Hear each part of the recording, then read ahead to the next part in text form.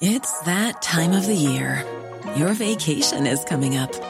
You can already hear the beach waves, feel the warm breeze, relax, and think about work.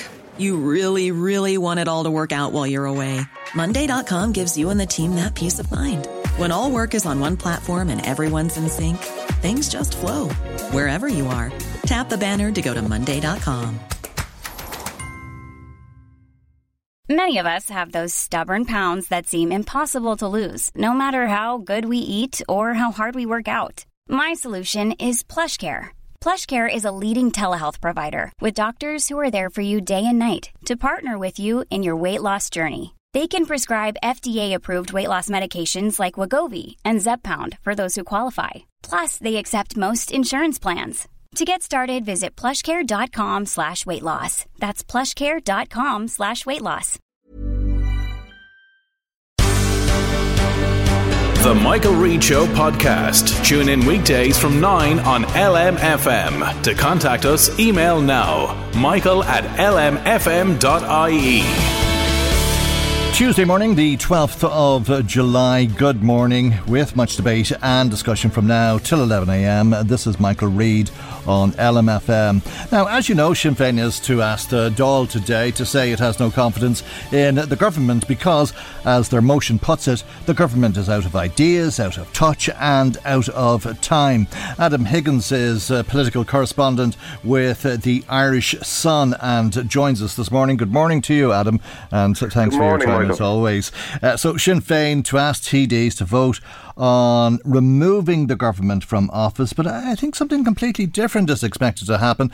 The majority will actually end up voting in favour of a government motion and say that they have confidence in the government. Is Sinn Féin throwing what you might call a political boomerang destined to come back and hit it in the face?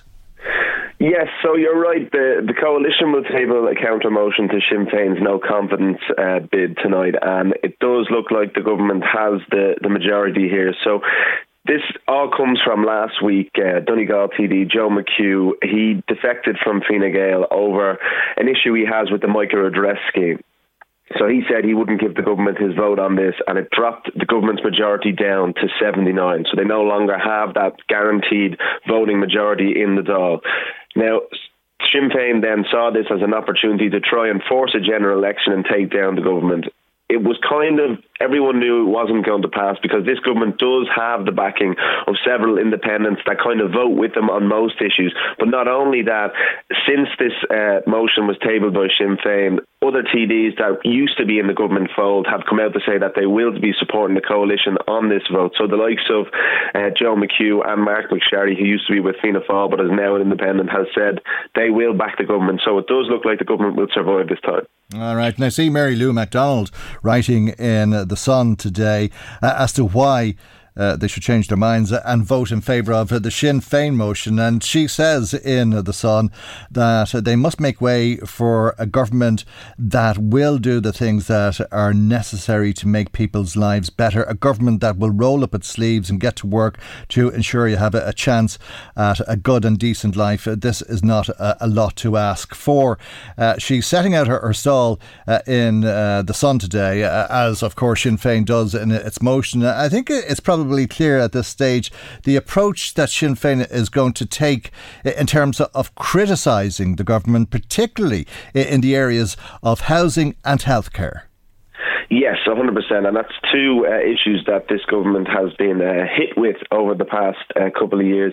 Now, the government have kind of something of a surprise Taoiseach's reaction to this, because from the very get-go, the day after Mary Lou MacDonald announced that she was going to table this motion, the Taoiseach said he welcomed it. He was almost saying, bring it on. He said he's looking forward to the opportunity to go into the Dáil and set out this government's successes over the past few years, pointing to Ireland's relatively good way we've come out of the COVID-19 crisis, how this government is tackling climate action and things like that. But the big one that I think has brought a lot of voters to Sinn Féin is housing, and really this government hasn't done enough to change the tide on that yet. And I think that's the big issue that will come up tonight, and I think those sparks will fly between the two sides of the Dáil there. And I suppose at this time of the year, coming into the recess and the summer holidays for TDs, you'd expect over the next couple of months Sinn Féin representatives and other TDs from the opposition benches to be on programmes like this and on the radio saying, well, the Dáil shouldn't have gone on holidays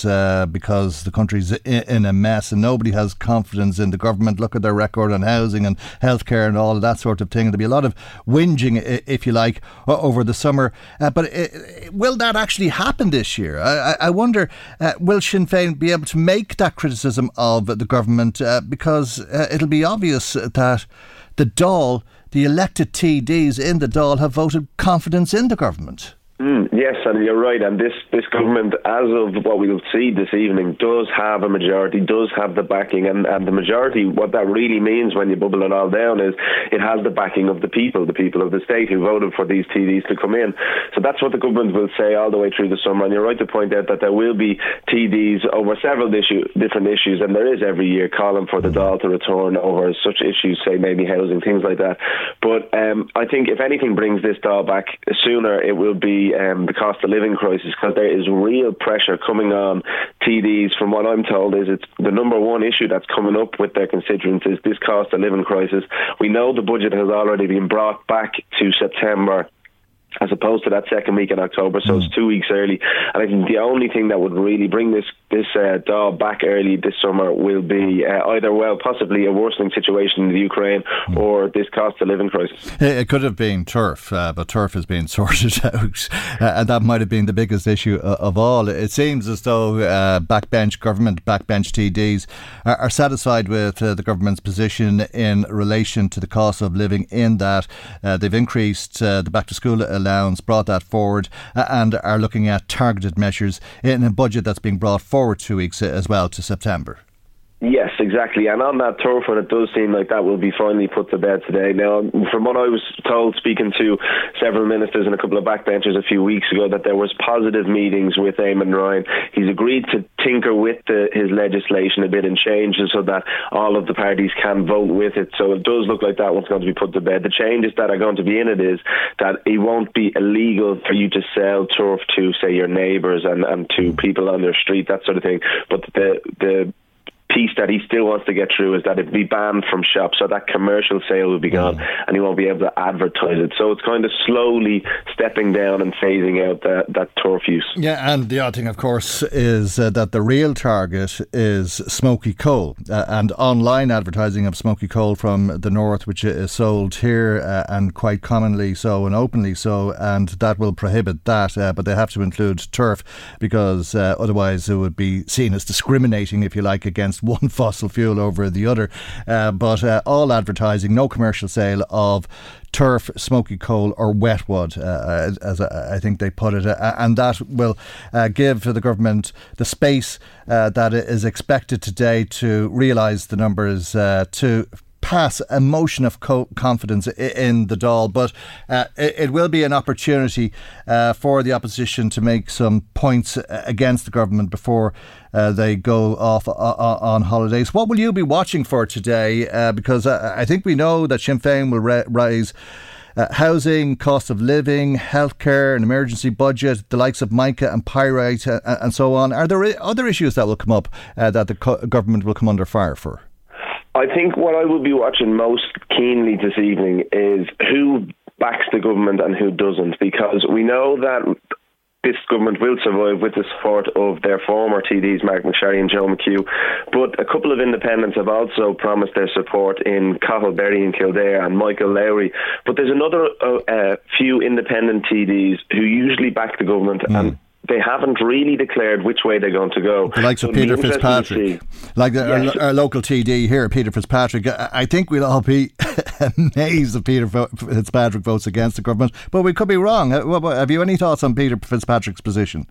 Peter Fitzpatrick hasn't really made his position known on this vote, and he said he would take it to the last minute to decide. So I think that's one of the TDs that I think will be a key indicator of how the public are feeling towards this coalition. There's also two other TDs that I know all eyes will be on in the Dáil tonight, and that's the two suspended Green TDs, Neasa Hourigan and Patrick Costello, who lost their whip a couple of months ago when they voted against the government on a different issue, the National Maternity Hospital, that they have still not said which way they're going to vote. Okay. We've seen the other defected TDs say that they will be backing the government. It'll be very interesting to see if they back the government tonight, and if they don't, what will happen to their Green Party membership. Okay, maybe get ready on the tweet machine there, Adam, because I have some breaking news for you, which is just coming to me, because you know that Peter Fitzpatrick wears many hats, and apparently he told a meeting of the Louth County Board last night that he will be supporting the government today, and he will vote confidence in the government.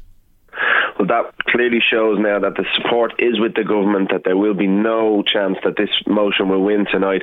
And really, I think what you're going to see in the Dáil this evening is a high-level flagging match between the opposition and the government parties. All right, what about the two Green TDs, or the two TDs that lost the whip with the Green Party?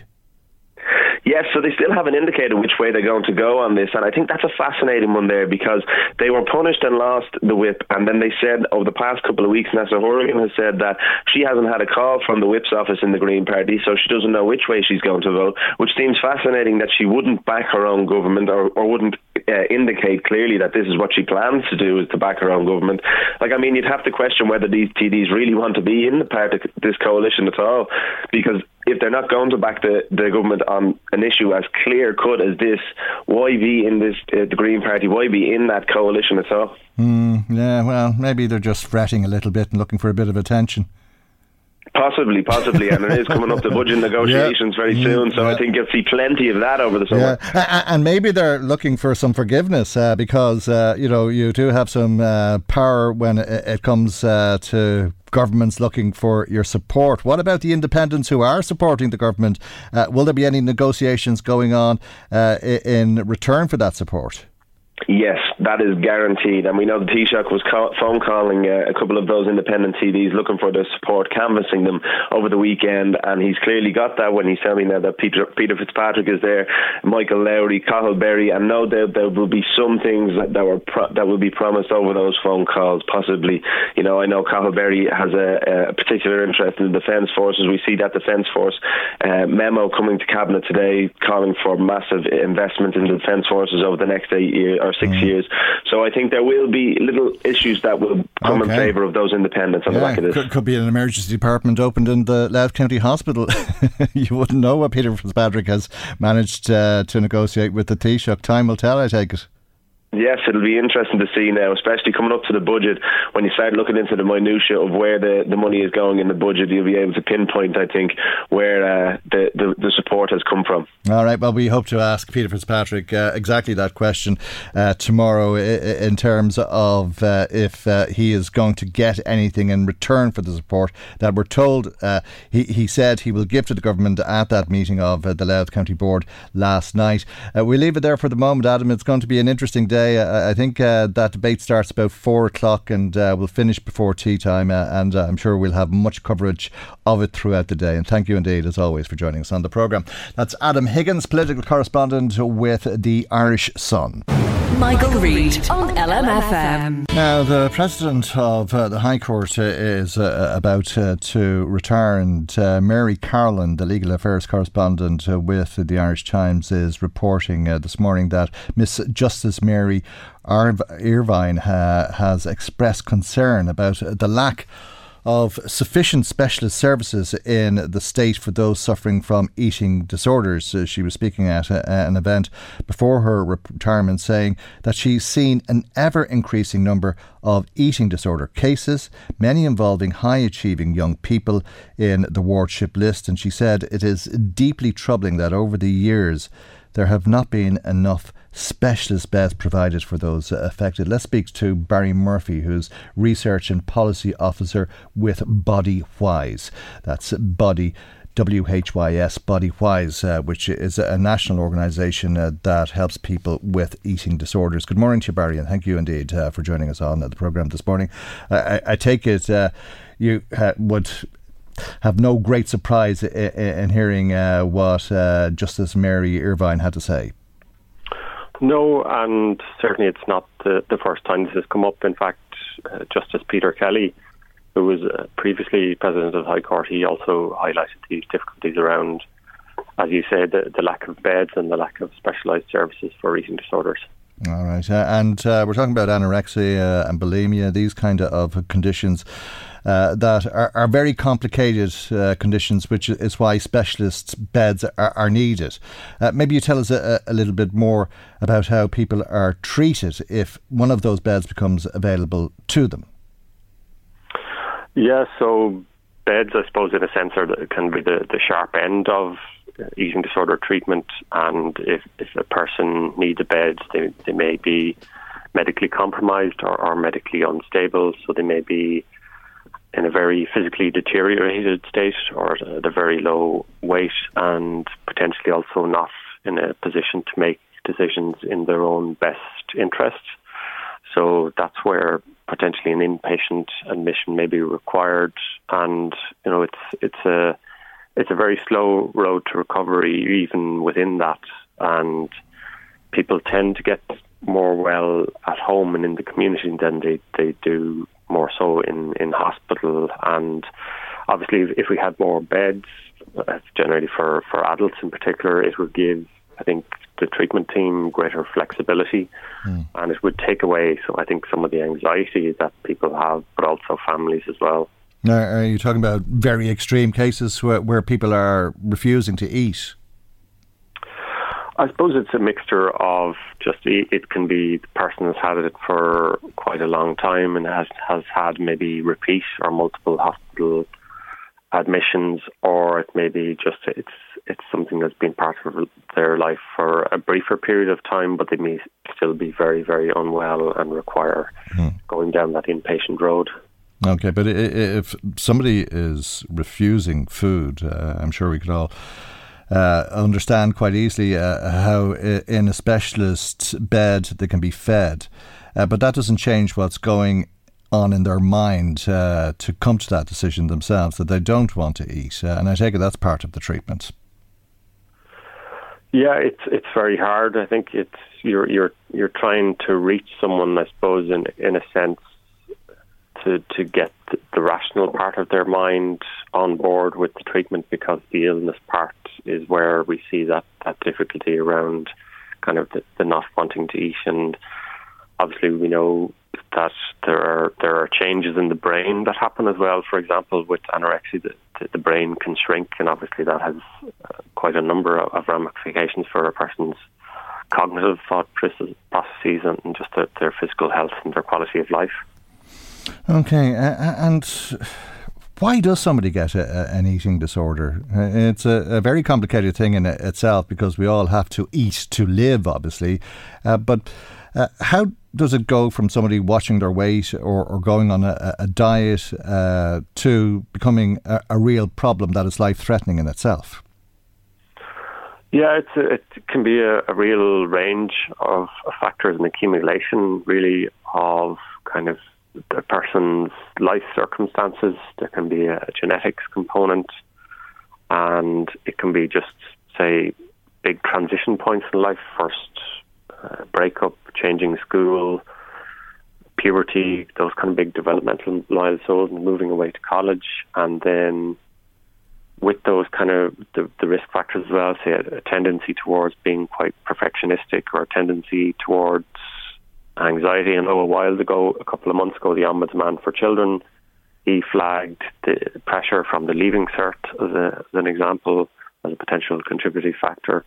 So it can be all of those kind of things, and if the person doesn't have the resilience, but their stress levels are very heightened, that can be somewhere where they start to go down the road of maybe changing how they relate to food, and then things can sometimes get very out of control.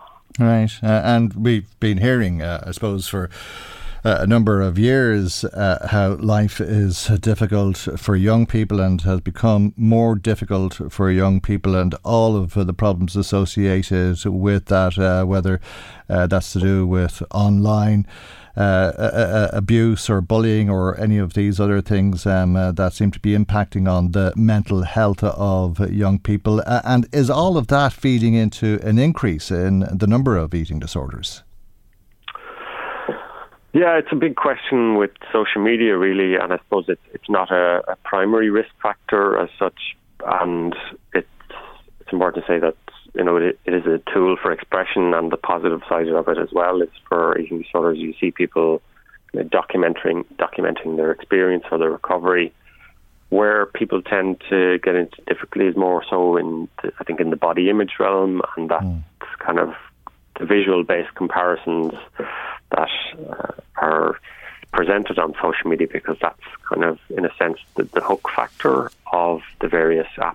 And obviously, we know the devices we carry in our pockets they're not designed to be checked once a day. They really call to our attention, and many people will scroll through stuff and they don't take things on board, but there may be others who see kind of things, body ideals, and then they make the comparison with themselves, and then it starts that internal chatter of I should be able to attain this. I should be able to look like that. Yeah. And I said young people. I take it it's not just young people. And when I think people looking at other people thinking I should be able to look like that, I've thought that probably is something that you'd find more so with girls and women. Are eating disorders more common with women? Overall, yes, but we've been seeing kind of increases amongst men now ongoing for the past number of years, and just there in June we started our men's only online support group, so men could have their own dedicated space if they wanted to come forward for seeking help for an eating disorder. I think men can often experience an extra piece of stigma when having an eating disorder, because it sounds so contrary to the stereotyping many people have, which is it's just young teenage women, which is not the case. Okay, so it's male and female, young and old, boys and girls, men and women of all ages. In other words, who can have an eating disorder. Is it something that you can be born with? I suppose I'd come back to the genetics piece in a sense, and there's an expression that sometimes comes up. So it's this idea of nature loads the gun, the environment pulls the trigger. In other words, the genetic risk plus certain factors in the environment, which could be, there's a lot that can go on around weight-based bullying or teasing, and then also sometimes trauma or adverse childhood experiences like maybe rape or sexual abuse. And in some of those situations you hear of a person saying, well, I want to make my body smaller as part of kind of, I think, trying to escape that trauma in a sense. And sometimes people kind of develop an eating disorder as a consequence of that. But even with the biological risk, not everyone who has that risk will automatically go on to develop an eating disorder. And of course it can have a detrimental effect on people because if you're not eating or not eating as you should, and I suppose that speaks for itself, but the mental health issue can lead to other problems, and that can have an impact on lifespan as well, and that's why these specialist beds are so important, and the services that's provided to people are so complicated, and that's why we hear the outgoing president of the High Court criticising and expressing concern about the situation. Bodywise does offer help to people, and you've a national helpline, or people can contact you online for that matter, Barry. Yeah, absolutely. So people can contact 012107906 or else alex@bodywise.ie. Okay. All right, that's 2107908 or alex@bodywhys, that's WHYS.ie. Barry, thank you indeed for joining us on the programme as always. That's Barry Murphy, Research and Policy Officer with Bodywhys.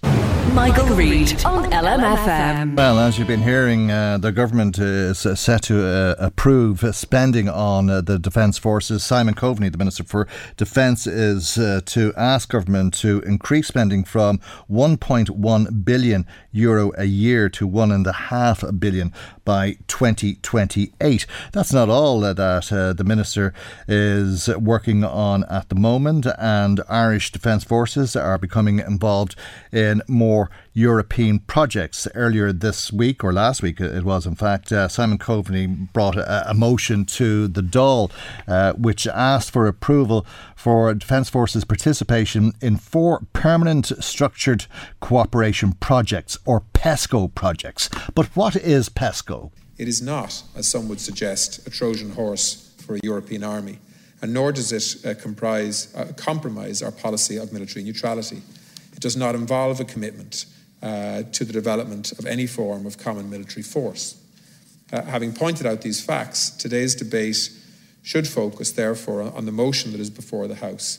What the government is proposing is a very modest level of participation in PESCO, increasing the number of projects in which we are participants from 1 to 5 of the 60 projects that are currently underway. 1 to 5 of the 60 projects, and the 4 new projects would deal with cyber threats, disaster relief, special operation forces, medical training, and indeed dealing with mines and making areas secure that have had mines laid in them. We should focus today on the specific projects in which it is proposed to participate, whether that is in relation to cyber threats, military disaster relief capability, special operations forces medical training, or semi-autonomous technologies and capabilities for maritime mine countermeasures. All, I think, are highly relevant at the moment, given some of the challenges that we face on our continent and beyond. Now, let's speak to Joe Murray, who's coordinator with the AFRI Action from Ireland group. Good morning to you, Joe. Good morning, Michael. And thank you indeed for joining us on the programme this morning. You have concerns about the additional projects that the Irish Defence Forces are going to participate as part of PESCO. Yeah, we have concerns, Michael. This is an ongoing issue. Obviously, the war in Ukraine has brought all these things to the fore, and all of us are deeply concerned, and our solidarity is with the people of Ukraine. But what we also see in the whole situation there is the horror of war when it is visited on a people. And Ireland, throughout its history, has had a different policy, a policy of neutrality, which is cherished and treasured by people, by the vast majority of people, and this has been reflected in numerous polls that have been taken throughout the years. 64%, I think, in the latest one in the Irish Times. 64%, exactly. Mm-hmm. And that's our difficulty, is that what the government has done is to gradually erode and hollow out that policy, and this is part of that process. And our belief is that there are enough countries in the world making weapons and making war, and we see the horror of war, not just in Ukraine, but in 15 other countries where war is happening at the moment. Okay, this is a military alliance. Do you believe it is a Trojan horse for a European army? Absolutely, it is. There's no doubt about it. We campaigned in many of the referendums, the Nice referendum, the Lisbon referendum, not to say that we should reject it, but to say that there is a military dimension to these treaties that is not being highlighted by the government. And that's why we voted twice, a second time on the Lisbon referendum. Exactly. When the people expressed their will, we were told, no, you got it wrong, let's vote again till we get the results. Well, the clause was put in to protect Irish neutrality, and as a result... Well, it wasn't really a clause, it was It was not illegal. It was an attachment. Okay, but it was an assurance. It was an assurance that was given to the Irish people, and that is why now the Taoiseach and the Taoiseach, when they're asked about NATO membership, say that we can't join a European army because there's a constitutional clause to that, because it was written into the Irish Constitution. But the issue of joining NATO is a policy issue for the administration of the day, the government of the day. The people are the ultimate arbiters, Michael. This is a decision for the Irish people, and this is one of the worrying things in what Simon Coveney has said in recent days, is that the government is responding to projects that the Defence Forces have chosen to take part in. Now, surely the Defence Forces are answerable to the government, not the government is answerable to the Defence Forces. And that's a very worrying development. But he says the reason that the Defence Forces are choosing these issues is that it'll give them better training and they be able to provide better defence. Cyber threats, for example, is something that we're seen as being particularly weak at, and this will train up the Defence Forces to protect us. It's a gradual process, in the same way as we are told there are no military implications whatsoever in any of the European treaties. Now, I suppose what we're doing is taking the soft elements of PESCO, which is, despite what he says, an embryonic European army. I think anybody would recognise that who looks at it. So what they're doing is taking the soft options, the acceptable face of PESCO, if you like, so that we gradually are in there. And the next stage, no doubt, will be that we will take on more aggressive. And already the government is talking about preparing the Ranger Wing in particular for war-making capability. Now, surely that is a significant change in our neutrality policy, one that has been time and time again reinforced by the Irish people, saying we do not want to be involved in aggressive overseas policies. We want to continue what we have done proudly since the founding of the state, which is peacekeeping under the United Nations. Peacekeeping under the United Nations, not war making alongside NATO. Yeah, well, at a time, Michael, when our planet is under threat, we're told we might have 10 years before we have catastrophic climate change. What we should be doing is spending our resources on protecting the environment, on de-escalation and on disarmament, not allowing the madness of the weapons industry to call the shots and to make the decisions on our behalf. It's crazy. The world needs a country that's promoting peace, disarmament, de-escalation and demilitarization, not jumping on the bandwagon of militarism, war and the destruction that causes. All right. Well, there was an interesting mission to Mali as well, which I think really did question Ireland's neutrality because what the Irish Defence Forces were doing in Mali was training an army that was involved in armed conflict. We'll just hear a little bit more from Simon Coveney and what he had to say about that mission. It is the case that in all circumstances in which Defence Forces personnel are deployed overseas, they are also deployed in strict coherence with the law. The conditions under which the Defence Forces may participate in overseas peace support operations are set out in the Defence Acts. Where personnel are deployed as part of an international United Nations force, the conditions known as the triple lock must be satisfied. That requires that the operation must be authorised or mandated by the United Nations, it must be approved by the government, and where the size of the Defence Forces contribution is more than 12 personnel, it must be approved by way of a resolution of the Dáil. But on that occasion, the Minister argued it didn't need the approval of the Dáil.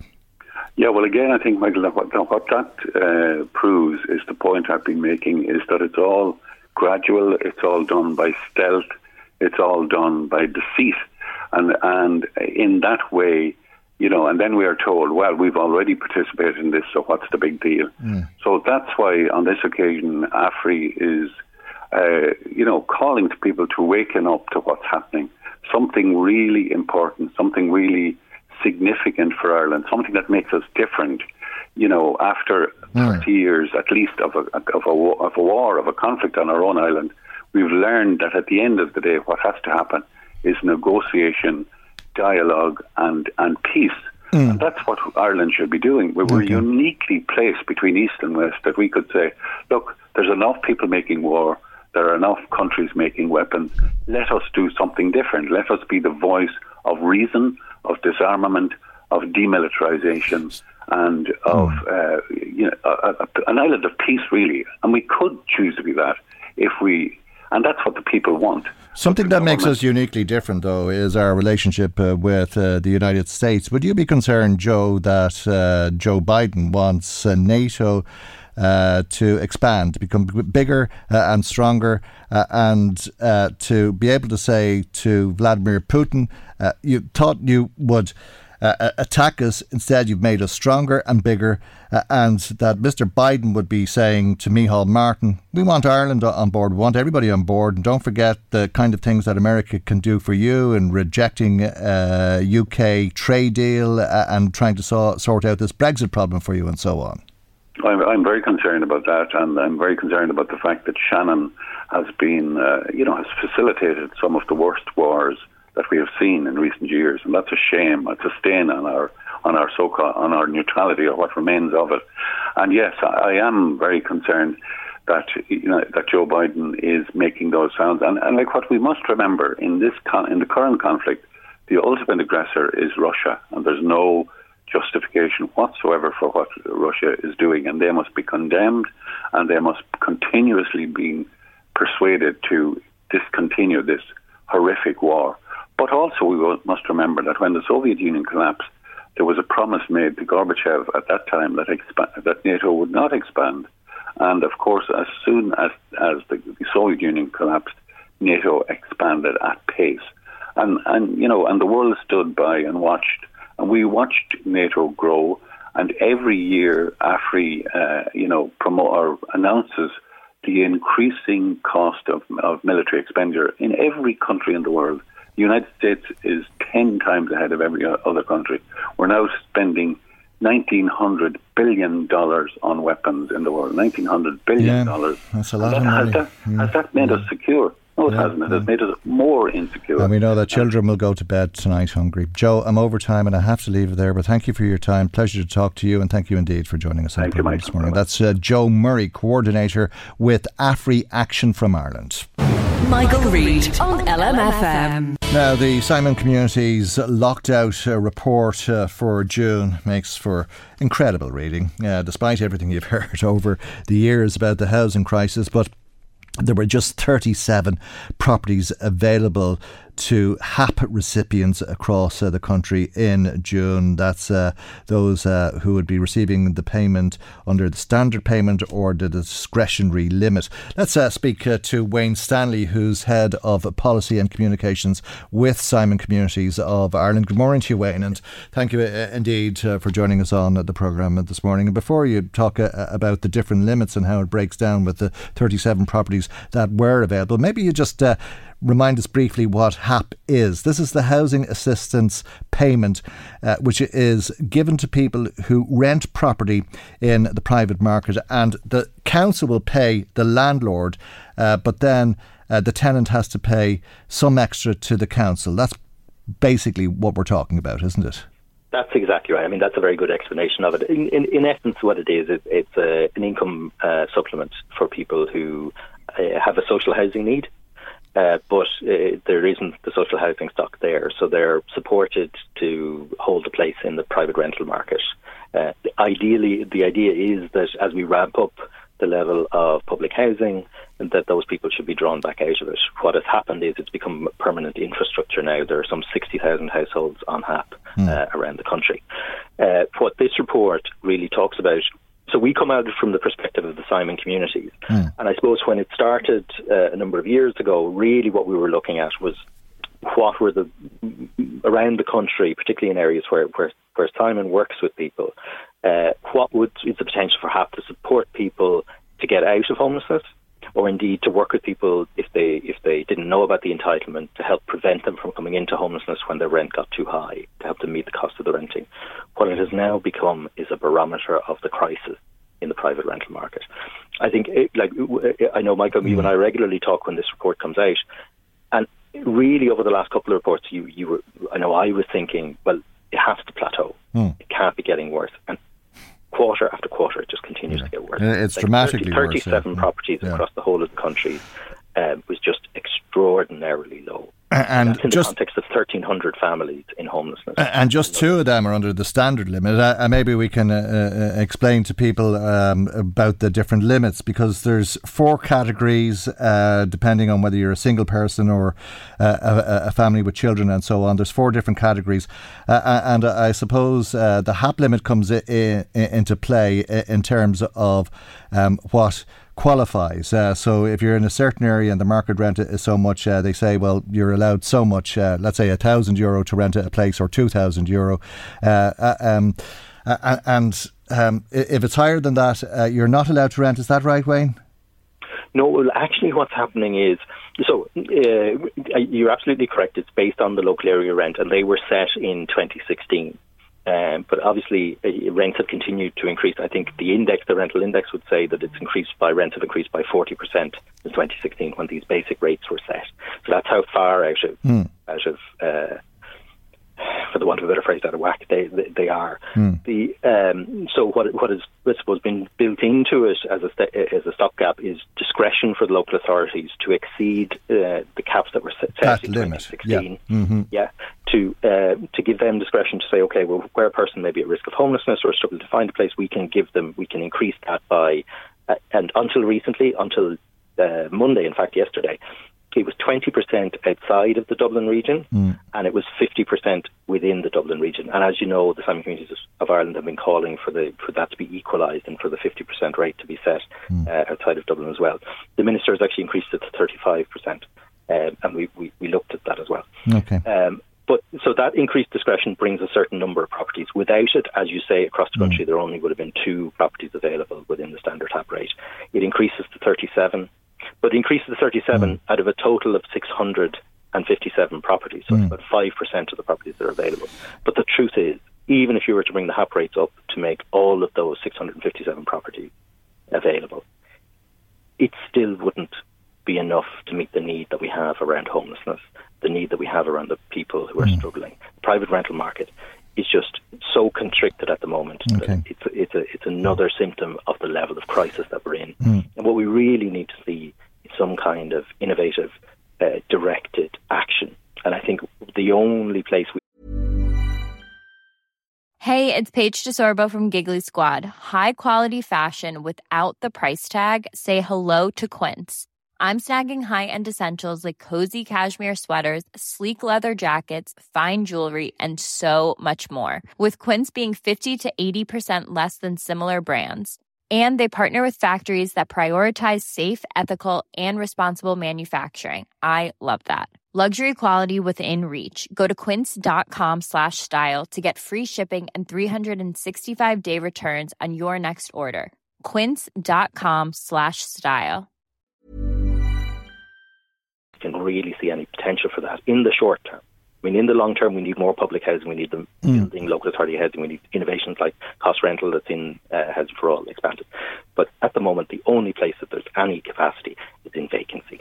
Yeah, well, and then we move on to dereliction. So that is something the government is just going to have to look at, and hopefully they will attack it in the next budget. Yeah, well, in the next budget, but in the interim, they must look at the HAP limit, surely, because there's no point. It really is pointless, is it not, qualifying for HAP if you can't afford to rent anywhere. This is the modern day rent allowance.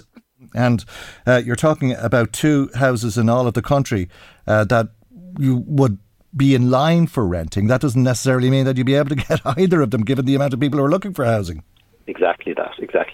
So that's why the dysfunction there. That's why I mentioned the dysfunction in the private rental market in that sense. But you're absolutely right. I mean, there's two aspects to that. One is the capacity of people maybe to find a place, and increasing the basic rates and increasing the discretion of local authorities will help with that. The other thing it will do is, the HAP rate is what people are doing with the HAP rate, and they're allowed to do this, is they're making their contribution, which is usually based around what they would be, the contribution they would make in their local authority area. But they're also topping that up in order to bridge the gap between the rent, the maximum rent that can be paid under the HAP scheme, and then topping that up to meet local rents. And that might be €100 a month, or it could be as much as €500 a month. And that's coming out of people's either low income or social welfare payment. And that just is unsustainable, particularly in the context of the cost of living crisis that we're all living through at the moment. So you're absolutely right. I mean, the basic rates, as I say, haven't changed in 2016. They need to be increased.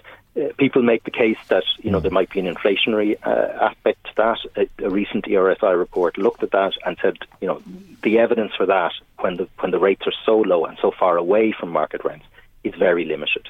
Okay. And what that will do, as I say, it'll help bridge that gap between what people are paying out and the sort of the way their incomes are being depleted by inflation, and will keep some families and individuals out of homelessness, even as a mechanism. So the two sides to it are impacted if we increase the basic rate. So it's really important that happens. Okay, we've been talking all morning all week for that matter, about the no confidence motion in the government, or what will be a confidence motion in the government, and how housing will become a big part of that debate. Indeed, it'll become part of another Sinn Féin motion, a raise the roof motion that they're putting to the Dáil, which would also call for a referendum to enshrine the right to housing in the Constitution. And that would force, if that was to happen, that would force these limits to change, or for there to be more housing available. But I don't think anybody will be holding their breath given the scale of the crisis at the moment. Simon, of course, works in Dundalk. What's the situation locally? So in Dundalk, in the lockdown report, there was 13 properties to rent in total, and 3 of those would have fell within the discretionary levels. An additional 2. So the other thing to say is, outside of Dublin, just something I should have mentioned. As I say, on Monday, the new rates came in, and there's increased discretion now for local authorities up to 35%. So that would have bought an additional property. So 5 out of the 13 would have been available in Dundalk. Okay. And what about under the standard limit? No. That's nothing. By increasing the discretion. So that speaks again to the need to increase the basic rates that are there, to bring them more in line with the current rental market. And do people know that when they're told what their HAP limit is? Do they go back to the council and say, I'm not able to find anywhere under that limit, and ask for more flexibility from the council? Yeah, I think it happens in different ways in different local authorities. So I can't speak to everyone. What I do know is when somebody gets within the last 4 weeks of their notice to quit, and they still haven't found anywhere, at that point, the discretion, the local authority should be using the maximum discretion to ensure that person does not end up in homelessness. Okay. That's really important to them. All right. Well, they obviously would have a battle on their hands finding somewhere to live. We'll leave it there for the moment, Wayne. Thank you indeed for joining us once again on the programme today. Wayne Stanley is Head of Policy and Communications with the Simon Communities of Ireland. Now, let me bring you some of the comments that have been coming to us this morning. And thanks, as always, to anybody who has taken the time to get on the phone or WhatsApp or email, as the case may be. We had a call this morning from Sean, who is in Drogheda, and he says the TDs in the Dáil earn over €100,000 a year, so why would they go against the government and jeopardise that?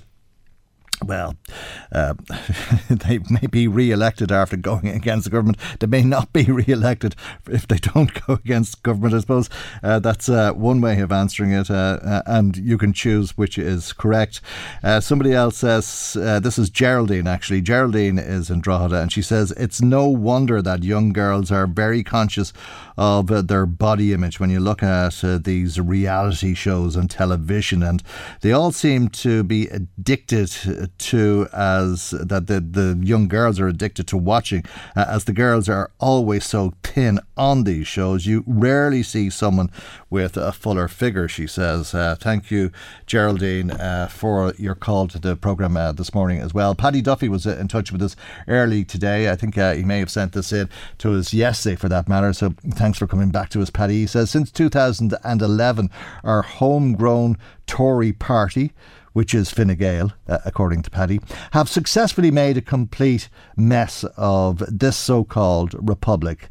They badly need just as long or more on, they badly need some time on the back benches, on the opposition benches, so that they can't do any more damage. It'll take years to reverse the damage that they've done, if it can ever be damaged, he says. And he also says it won't be for many years, and that won't happen for many of our people. Thank you, Paddy, as always, for your text message to the programme today. Michael Reid on LMFM. As you've been hearing this morning, the Seanad is to debate the final report of the Joint Committee on Key Issues affecting the traveller community. Let's speak to Independent Senator Eileen Flynn. A very good morning to you, Senator Flynn, and thank you indeed for joining us on the programme this morning. It's an important report, and I take it this will be an important debate today. Good morning, Michael. Thank you for having me on your show this morning.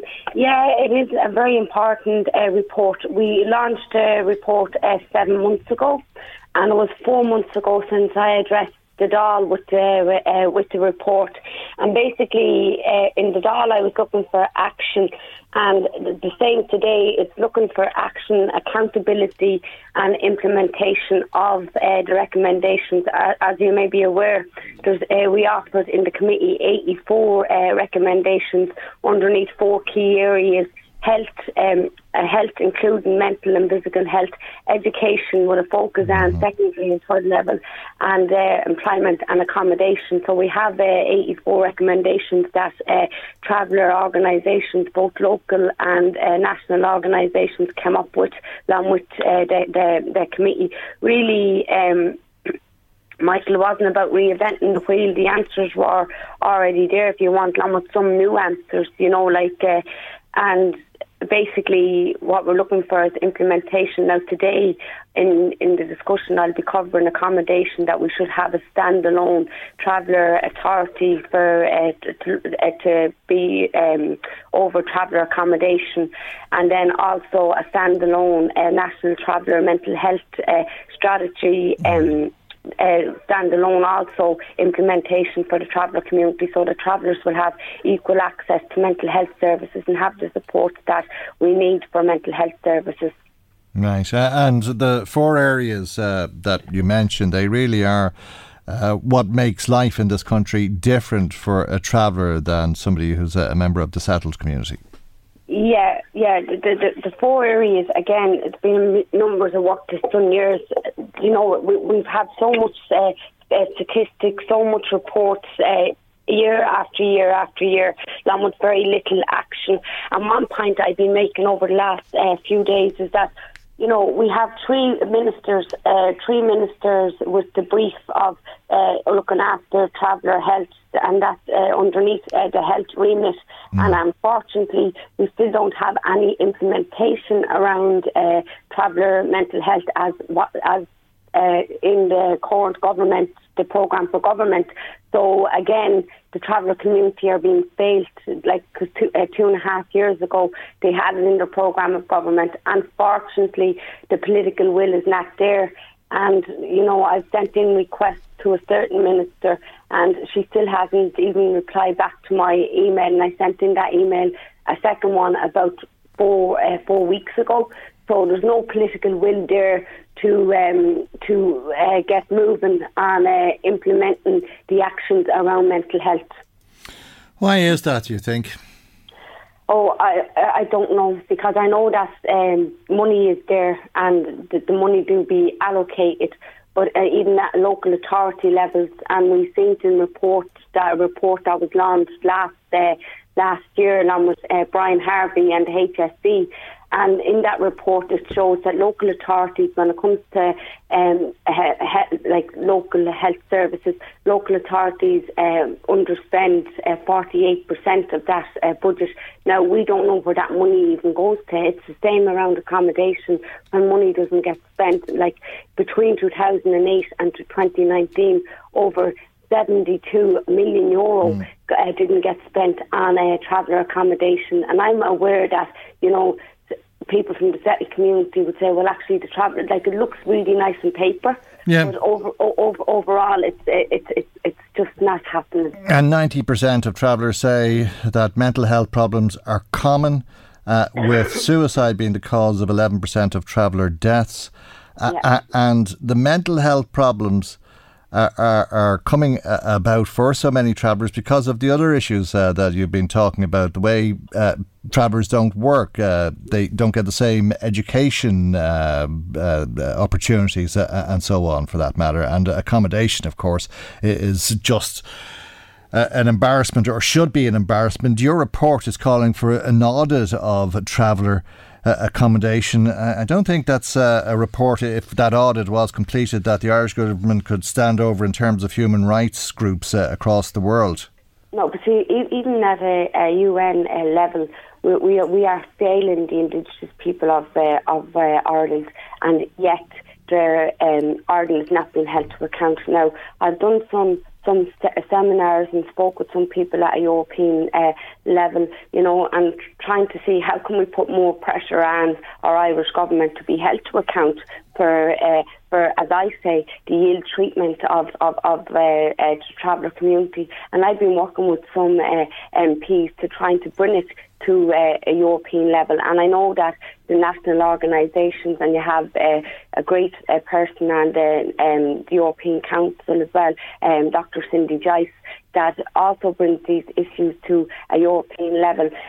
Like travellers were recognised as an ethnic minority group in Ireland in 2017, and a lot of us would believe that pressure came from Europe. Mm-hmm. And they have to do it. But again, the Human Rights and Equality Commission is doing a lot of work around the inequalities that travellers face on a daily basis. You have PAVI, Pointed, the National Traveller Women's Forum, the Irish Traveller Movement. These organisations are chipping away and trying to make life better for travellers, and so is traveller activists in their own right. But unfortunately, Unfortunately, the political will is not there. Now, today, I am hoping to, encourage the government that this can be the government for better. This can be the government of better change, because we've been failed, by successive governments, going back since the beginning, and when we talk about travellers unemployment, there's 86% of travellers unemployed, and if you look at the behaviour and attitude surveys and study that was launched in 2017,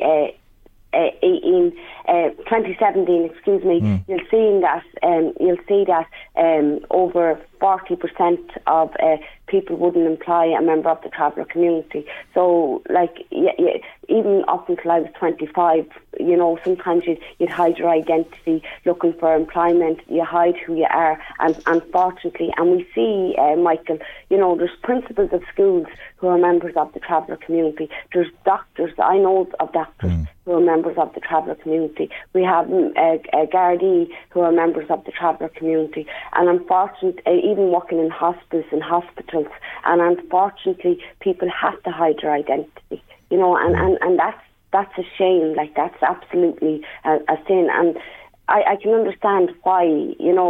There on Sunday, myself and two friends went into a place in the city centre here, and just genuinely refused. And I just...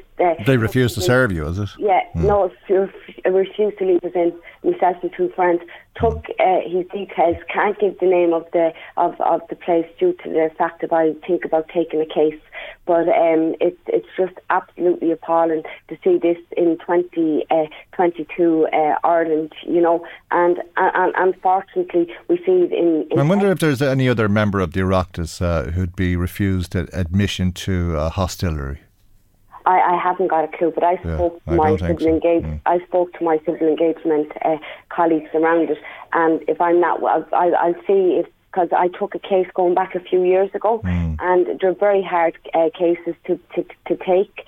They're really difficult. They can go on for 2-3 years, and and I wouldn't encourage people to take them. However, when you get a judge that says to you, you don't look like a traveller, so therefore your case is thrown out, it's disheartening, and thinking to put yourself through that again would be it's difficult, so I don't think I'd go down that route. But I would say that my civil engagement colleagues were like, we'll write in a letter to the place, and I've no problem going public if I decide not to take a case, but I've up to 6 months or a year to decide that.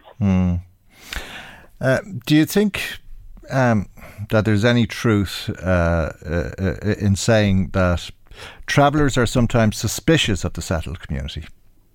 I wouldn't say suspicious. What I would say is, trust. I think that's the problem, certainly from the other side. I think the settled community doesn't trust travellers.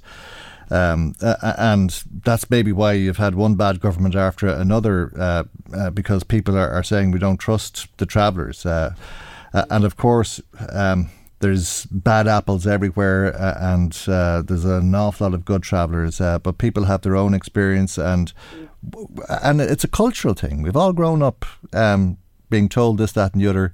Whether you're a traveller being told don't trust the settled community because they won't let you in or they'll have you locked up, or whether you're a member of the settled community being told don't trust. I hear lovely stories from say the 70s, the 60s, where people were always very kind to travellers, and we hear Michael D. Hegan speak about it a lot, even in his own family in Galway, and even where I live myself.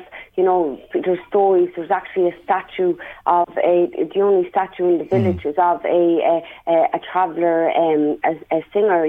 Or tinkers, because it was okay to say tinkers then, because that related to the work that the traveller community did on tins and repairing.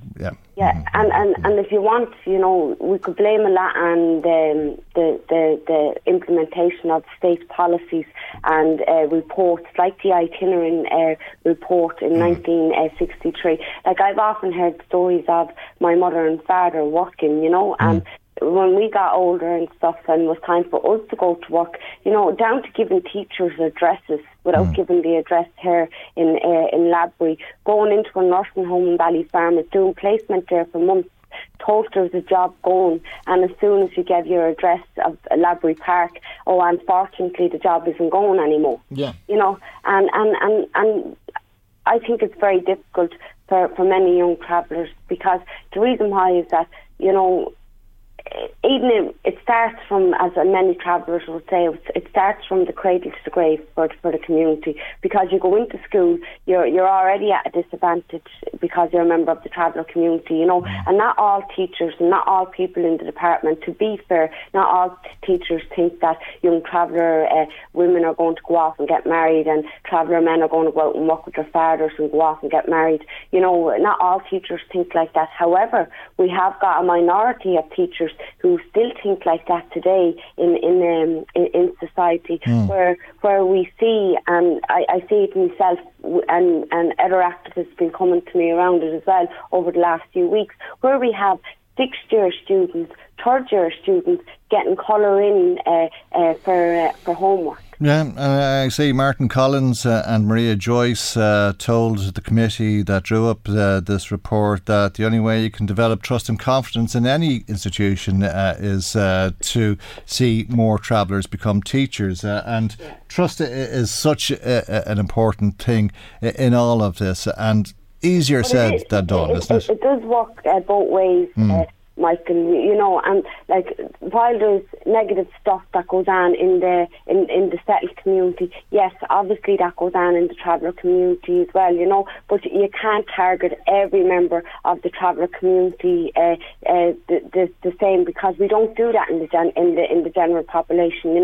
Like, we don't think all of the general population is in gangs and are shooting, even though we see that in the news reports. You know what I mean? Because you can't. You have to meet people where they're at and meet people as individuals. It's okay. I've often seen, where a member of the settled community is having a bad day, probably in the shop, and could lose the head a little, but not at you, but they're probably to themselves, they're moving something. And if you see that with a traveller person having a bad day, evident having a bad day, they're only seen as usher the traveller. And I even feel it sometimes in the Shannon, where if I speak up and say, excuse me, like about some of their social media posts about how they are. Not all, very, very, I would say at least 2-3 people tops, because I have to say it's a very friendly environment, and the majority of senators is absolutely lovely, to be fair.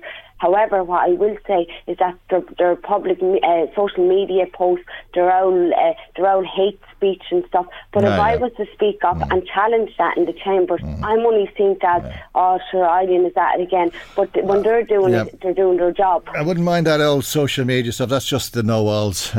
Probably better ignoring the know-alls. To be honest with you, Senator Flynn. If you don't mind, I'm going to give the last word to one of our callers. A listener in Navan who's just WhatsApped us and says, I've always found with the travelling community that if you respect them, they'll respect you. I think that's probably something that applies to everybody in the world. And our caller also says you've bad apples in all walks of life, but for the best part, the traveller community is a respectable community. Yeah. Okay, we'll leave it there. Comments. Thanks, Michael. We'll hear more. I'd just like to wish all your traveller listeners a very happy Traveller Pride Day, and to celebrate and embrace traveller culture. So thanks so much. Okay, well, take pride in Pride Day, Traveller Pride Day today. Thank you very much indeed, Independent Senator Eileen Flynn. Michael Reid on LMFM. Last May, a firm in London called SEPA was asked to look into Ireland's energy security and supply, to identify and examine the key risks to the security of supply, to identify what options would be in place to mitigate the risks by 2030, and indeed to come up with ways of ensuring a sustainable supply up to 2050. That report has not been published yet. It should have been published in May of this year, and Fine Gael MEP Colin Markey is calling for its publication and calling on the Minister, Eamon Ryan, to get real about energy security. Colin Markey is on the line with us, and a very good morning to you, and thank you indeed for joining us on the programme this morning. What are you worried about here? Well, probably worried at two levels, Michael. Like, worried in the short term in terms of our energy security going into the coming winter, and then worried long term in terms of our potential to... We're talking a lot about upscaling our renewable capacity here in Ireland, and I don't know if we're getting on with it as quick as we need to, because clearly we need to decarbonise at one level and we need energy security at another level, both in the short term and the long term. And renewables are a big part of our energy security, and we really need to get moving in terms of particularly the offshore element of it, and see that we start to build our capacity in that space. I think alongside that, we probably need storage in terms of other, be it gas or whatever else, to make sure in the short term we've energy security going into the coming winter. And I think these are key areas. Like if you look across Europe where it's at the minute, the EU has looked for, I think it's 18 countries to have 90% storage capacity full before the winter. Ireland's actually not part of them 18 countries. Ireland has basically no storage capacity. Now we do have the Corrib gas field, which is given about 30% of our gas. But outside of that, we're reliant on the rest of, let's say, gas coming from the continent, which ultimately is connected to Russia, and gas coming from there. So that's one issue. But I think the bigger issue and the bigger part of this report is more the longer term scenario, where we really need to get moving on our renewables, because we have massive... Is it that you called on Eamon Ryan to get real? Is it just that you're at loggerheads with the Minister, because the Minister has been talking about a green transition, but he's very much opposed to what you voted for, and we spoke about last week, the idea that nuclear power is green energy. And the Minister is saying that we're very different to the rest of Europe because we have so many natural resources at our fingertips, if you like, because of the size of the country, the wind, the ocean, and everything that is there. That's exactly what we need to get on with. We need, if you go back, I've been pushing this for 2 years, since I got this job. I see enormous potential in our wind capacity. I think we've the potential for approximately 16 times our own use of electricity off the west coast of Ireland. We could supply all our own electricity needs off the east coast of Ireland. So the reality is, we have massive potential, but we're not taking the steps quick enough to realise that. Well, Fine Gael wouldn't have taken them quicker than the Green Party, would they? We are very much in favour of developing the wind energy capacity that's there. I think what you're finding with the Green Party is that it's more interested in, if you like, putting restrictions on people rather than being proactive and taking the opportunities that the renewable sector is offering us. And I think, like, we need to get our interconnectors in place, we need to get our grid sorted, and we need to get our planning structure that allows for the development of all this offshore wind in particular. Okay, well, it's the Green Party that have introduced these retrofit grants up to 80% or an incredible €25,000 for some people. The minister has been... In fairness, it's the government that has... Well, I would think it was the Green Party, and it's the Green Party who are pushing the green agenda, is it not, about wind power? Well, I think we're all pushing the green agenda. Like, from day one, as I said, from day one, I've been looking... Well, the minister would say you're not. Like, if you look at all... Like Eamon Ryan would say you're not. Well, that's not the case. I think if you look at... From Fine Gael perspective, definitely we want to see the offshore wind develop. I've been working personally. There's a wind farm on the east coast there. They've been trying to develop a wind farm for the last 10 years, and I've been supporting in any way possible to make that happen as well. So definitely, from my perspective, wind is a key part. It's not the only part. The other side of this argument is we need energy security, and we need it in the long term, but we also need it in the short term as well. And certainly, I wouldn't like to be taught that I'm not in favour of renewable energies. Absolutely 100%. I think we have the offshore, we have the potential of solar, both at a local level, but also on a larger scale. And then there's the other renewables as well. But I do think the big opportunity is in the offshore wind. And I don't think... Well, that's what Eamon Ryan is pushing, but what... Why is he not coming out with a report that looks at how we can make this happen and looks at how we can ensure energy security? Why is he pushing it down the road rather than actually bringing it in and actually getting on with it? Well, it's only July, in fairness. It's in fairness. You said last May. It's last May, 12 months. Richard Bruton commissioned this report. You said Fine Gael weren't serious about this. Richard Bruton commissioned this report in 2019. It was 2021 when they were contracted to do it. They were due to have it done last May, and my understanding is the report's ready to go, but the minister isn't prepared to release it because he doesn't like what's in it. So he's had it since May of this year. He's had it since May. It's ready to go. Why? We're in a situation where we're in an energy crisis. But it is only July. But if we wait till October and next winter is coming and we don't have our energy, now is the time to deal with it. There's an urgency in the short term in dealing with an energy situation. There's an urgency in the minister is always talking about alternative, renewable, efficient ways of producing power, which is good for the country.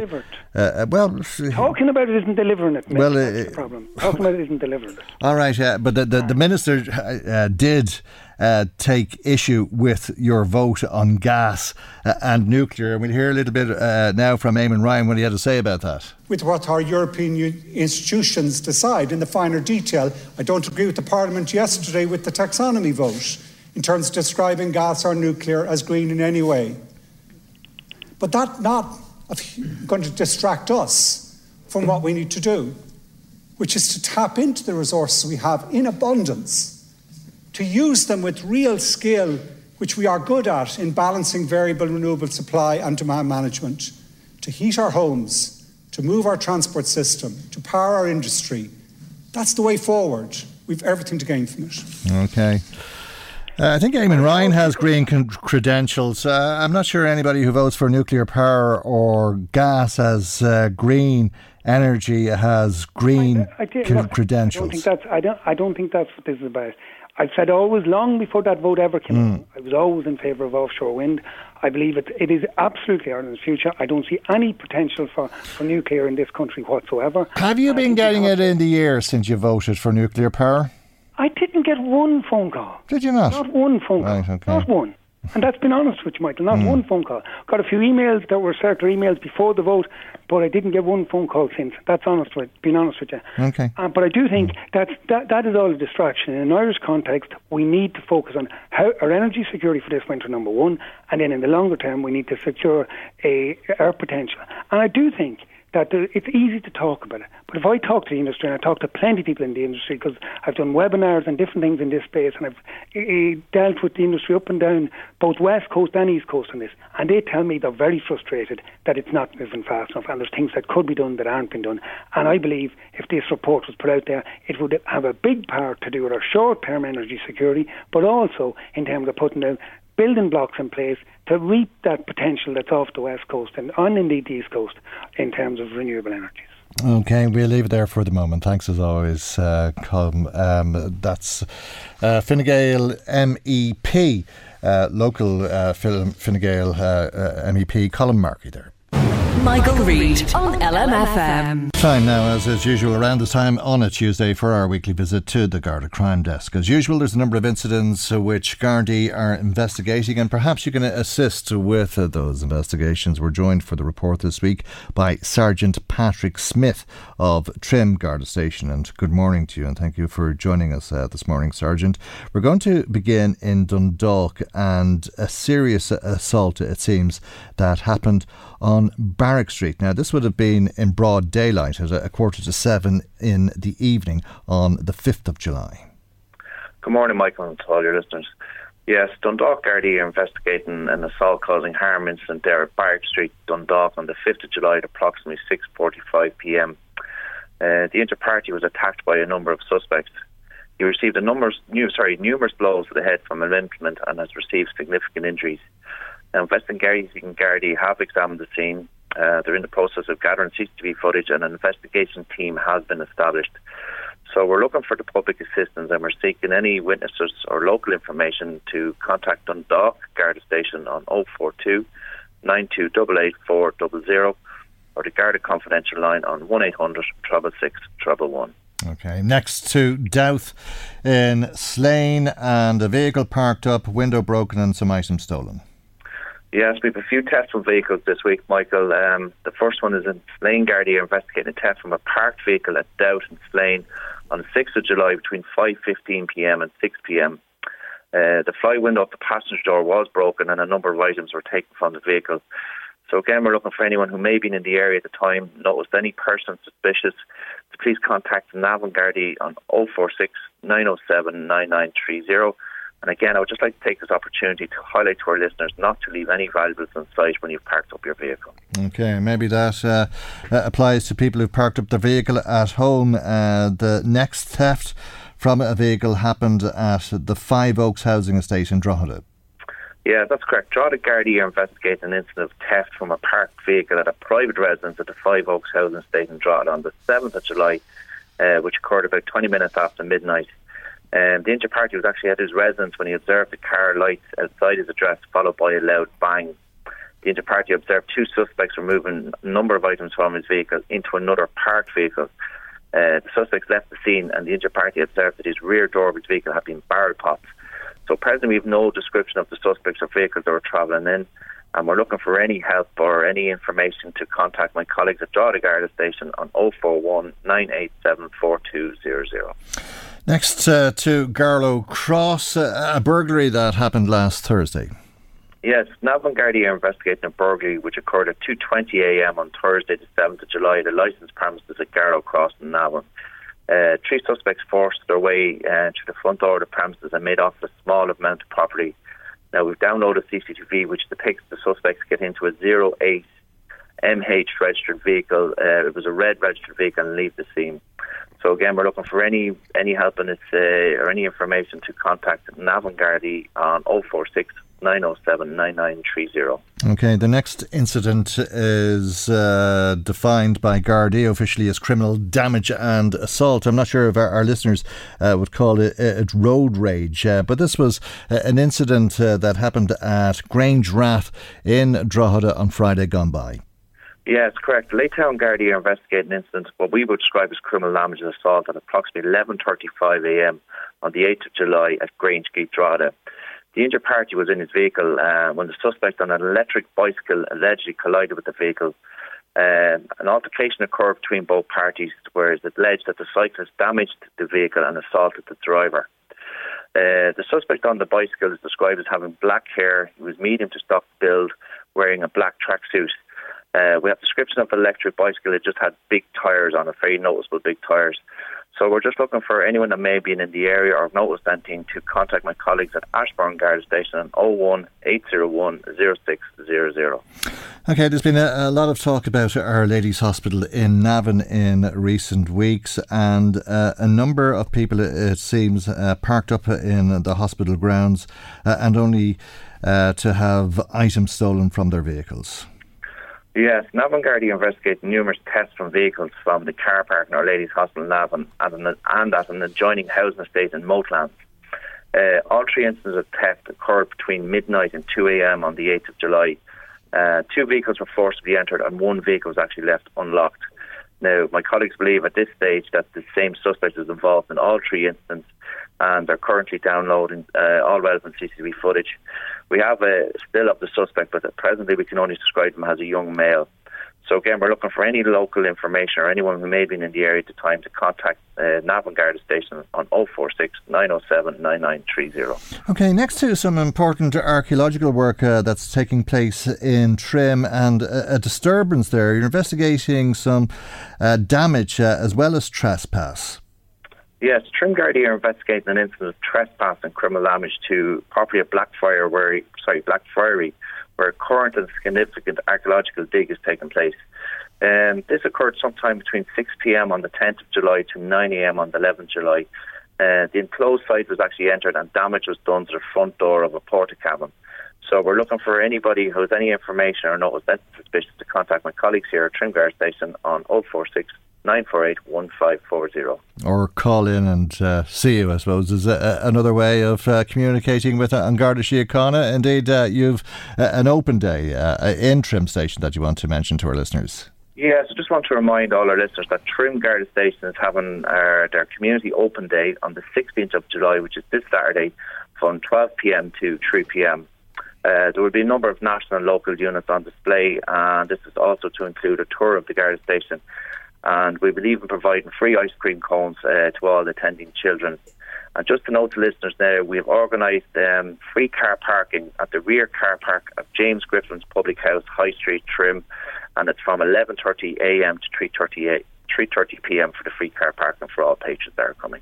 Okay, I see somebody wondering if there'll be free ice cream cones for children in their 30s. Maybe I'm sure we can organise that too as well. All right. Thank you very much indeed. That's Sergeant Patrick Smith of Trim Garda Station. We'll return to the Garda Crime Desk in around the same time on next Tuesday's programme. Now, before we leave you, just some more of your thoughts and the comments coming to us. Paddy saying the Taoiseach was away last week and 29 of his own TDs and senators held a meeting without him or any members of the government. That, in Paddy's opinion, is a massive vote of no confidence by his party. 29 TDs and senators with a knife stuck in the Taoiseach's back. They are obviously not happy, but they're still probably going to vote yes to the confidence motion that the government will put forward this evening. Thanks for that. Paddy, a Drogheda listener says, can you ask Independent Senator Eileen Flynn why it is that members of the traveller community don't highlight their ethnic backgrounds on the census? How can you expect to be counted and services provided for you if you don't acknowledge your ethnicity on the census form? I worked for the census in Drogheda, and many of the people I know from the traveller community didn't declare that on the form. I'm not aware of that, but we take you at your word. It's an interesting point and maybe something for people to think about because, as you say, it results in services and so on for people and planning in general. Thank you indeed for that. That has to be the final word on the programme today. God willing, we'll see you for our next programme tomorrow morning at 9 a.m. right here on LMFM. Good morning. Bye-bye. The Michael Reid Show podcast. Tune in weekdays from 9 on LMFM. To contact us, email now, michael@lmfm.ie. Even when we're on a budget, we still deserve nice things. Quince is a place to scoop up stunning high-end goods for 50 to 80% less than similar brands. They have buttery soft cashmere sweaters starting at $50, luxurious Italian leather bags, and so much more. Plus, Quince only works with factories that use safe, ethical, and responsible manufacturing. Get the high-end goods you'll love without the high price tag with Quince. Go to quince.com/style for free shipping and 365-day returns. For the ones who work hard to ensure their crew can always go the extra mile, and the ones who get in early so everyone can go home on time, there's Grainger, offering professional-grade supplies backed by product experts so you can quickly and easily find what you need. Plus, you can count on access to a committed team ready to go the extra mile for you. Call, click Grainger.com, or just stop by. Grainger, for the ones who get it done.